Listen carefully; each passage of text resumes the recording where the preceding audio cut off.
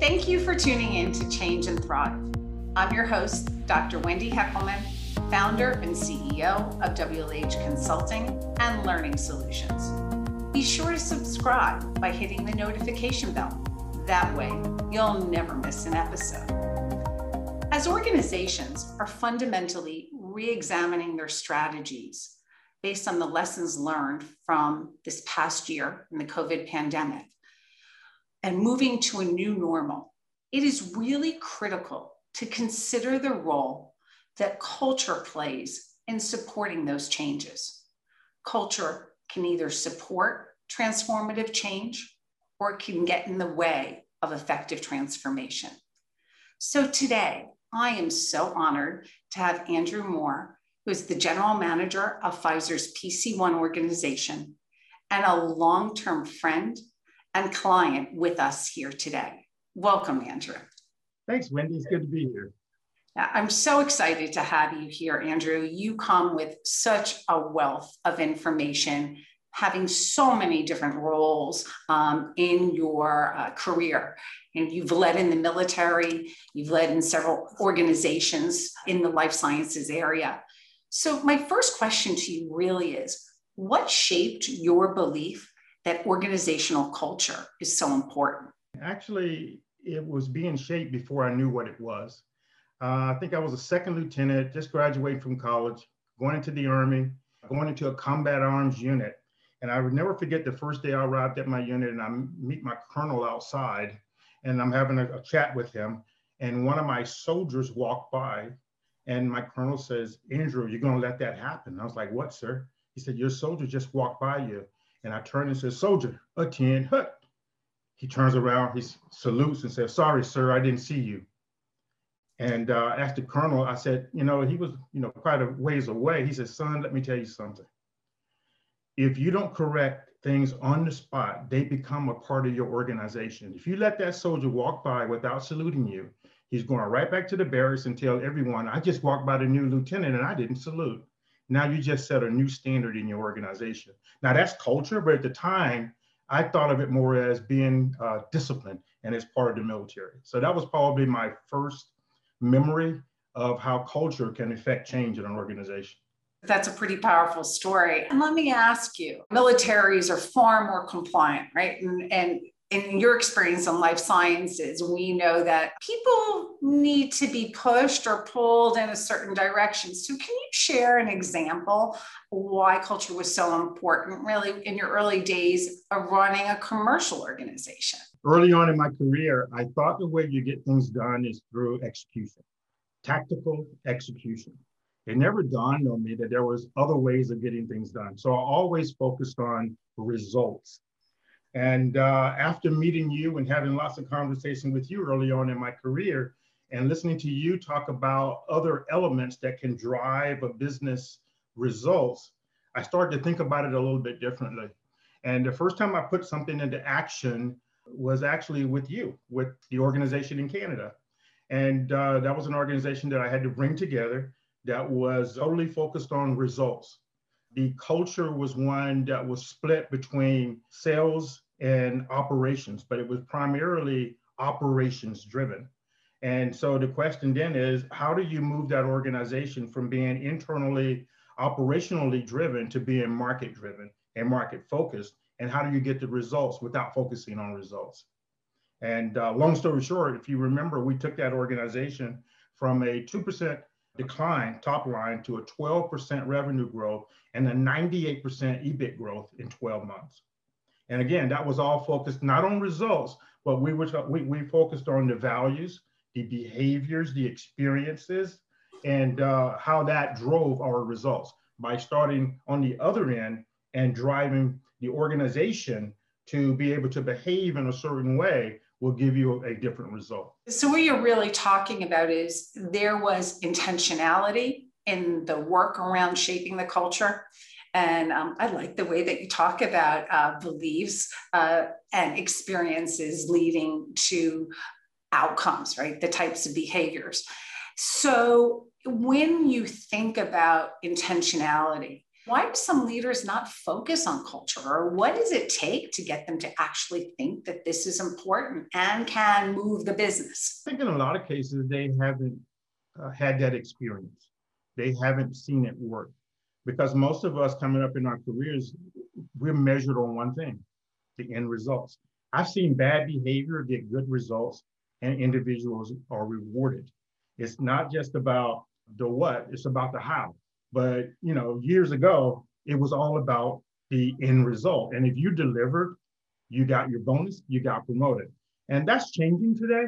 Now it's more about the what and the how. So how are you driving these results today, in my opinion, are more important than the result itself, because that sets the entire organization up for long-term sustainable growth instead of short-term results. Okay. And I also think the world has changed, Andrew, in the way that you could get great results and leave a pool of bloody bodies and you would get rewarded. And I think the context of the world has changed, where that's no longer acceptable. I knew that there is a recognized statement, and we've chatted about it, that culture will eat strategy for lunch, for breakfast, for dinner. And in our professional relationship that spans 20 years, it's hard to imagine, I know that you are so committed to defining and shaping the culture of the organizations you lead. And you just took on a very interesting new leadership role, leading a global organization. And you engaged in some significant work that was really the first out of the gate to define your culture, while ensuring that also it aligned with Pfizer's culture, because you're part of the Pfizer organization, of the values of courage, excellence, equity, and joy. And you thought an intentional rollout was going to be critical. So I guess my question to you is, why did you believe it would be critical to PC1's success? And how do you think this newly shaped culture that you're continuing to purposely cascade and reinforce will help with the achievement of the business strategy? It goes back to what you just said. Culture, each strategy, hands down. So from my perspective, the beliefs and the values are the most important thing. But you have to create an environment that's conducive to accomplishing a strategy. Strategy means nothing if it's not embedded in the right values and the right beliefs. So you have to start there first. And Pfizer, I love the way Pfizer has redefined its values. I remember back when it was like 15 different values, and now we're down to 4. And it's amazing to look at those 4 and see how well they encompass all of the most important things around values, around behavior, and around beliefs. So from my perspective, if that's in place, now I can spend time defining our strategy and how that strategy can be implemented with those cultural norms. And staying within those frameworks allows us to do things the right way.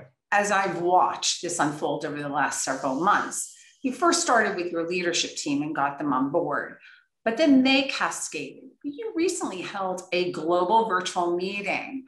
And what would you say the impact of workshopping culture? How has that rallied the organization, aligned the organization? What do you think the impact has been by really coming all the way down to all employees? I don't think I've ever seen this many emails from an organization coming directly to me asking me about culture. We started to scratch the surface on what it means. People, they've seen this rollout a few years ago.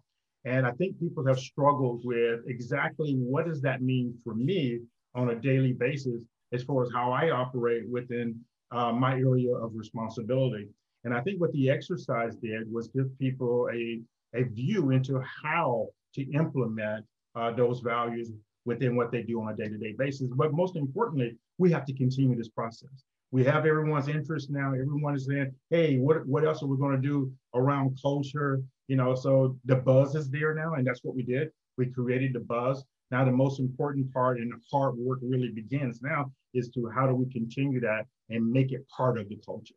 And the leaders play a critical role in reinforcing the kinds of behaviors you want to see. And they create those experiences that will tell an individual you're serious about this value or belief or you're not. So we know that this is a marathon and not a sprint. And I think that's one of the first things that we talked about, that this was not going to be a flavor of the day. It needed sustained effort to really help become sticky in the way that people work together.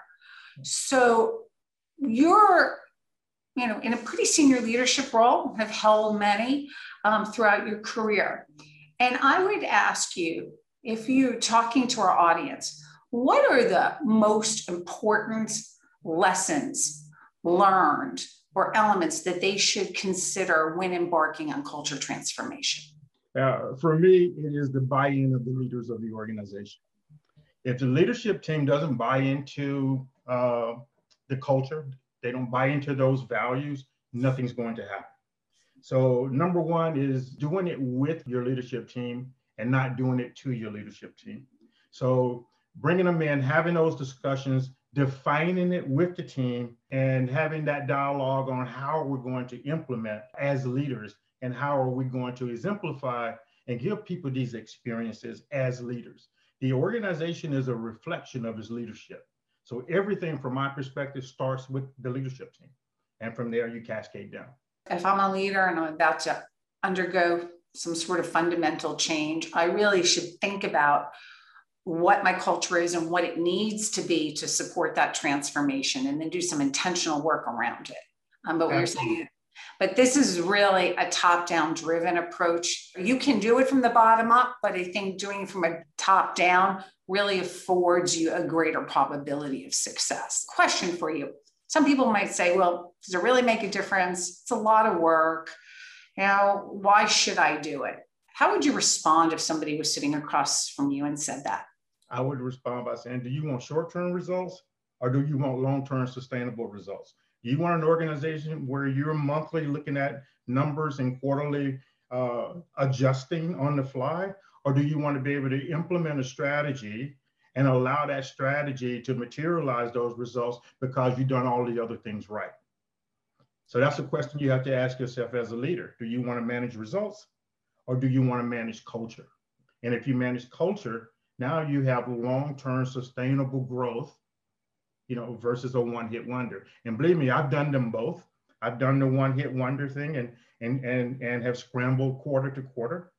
And the reason I'm so passionate about getting culture right up front is because you don't have to focus on results that intensely. You focus on the culture, and those behaviors will drive the desired results. They really translated or transferred your vision and the ways of working when you embed it in the culture. So people can, where they're aiming towards, but that they know the how in which they're going to do that. Any other closing comments or thoughts to share before we wrap up today's podcast? Anyone who's particularly young leaders who are going to embark on a venture dealing with culture, my recommendation would be first to get some help. Go out, and if you have the money, hire someone like Wendy to come in and help you understand what culture is, help you understand how to build a framework around culture, how to design and understand your organization with your leaders so that you build a culture that's good for your organization. Because every organization's culture is going to be different. Absolutely. Well, thank you so much. So as we recap from today's podcast, a few critical takeaways that Andrew has laid out. One, organizational culture is really critical to help an organization achieve its strategy. And second, without intentional effort, you will not build the type of culture you want explicitly. The next takeaway, really believe and build a culture that needs a sustained effort and needs to start with your leadership team aligning on those critical values and the commitments and experiences that they will make to help drive the types of behaviors you want to see and those actions and results throughout the organization. And lastly, to think of this as a marathon and not a sprint. That if you want to have long-term success, it's critical that you invest in organizational culture and then keep that alive to help drive your business strategy. Andrew, I want to thank you again so much for participating today. It was really wonderful to have you on today's show. Thank you for having me, Wendy. It was really good to see you. As I wrap up, I want to thank everybody for listening to today's podcast with Andrew Moore on driving cultural change, and have a wonderful rest of your day. And I'll see you next week.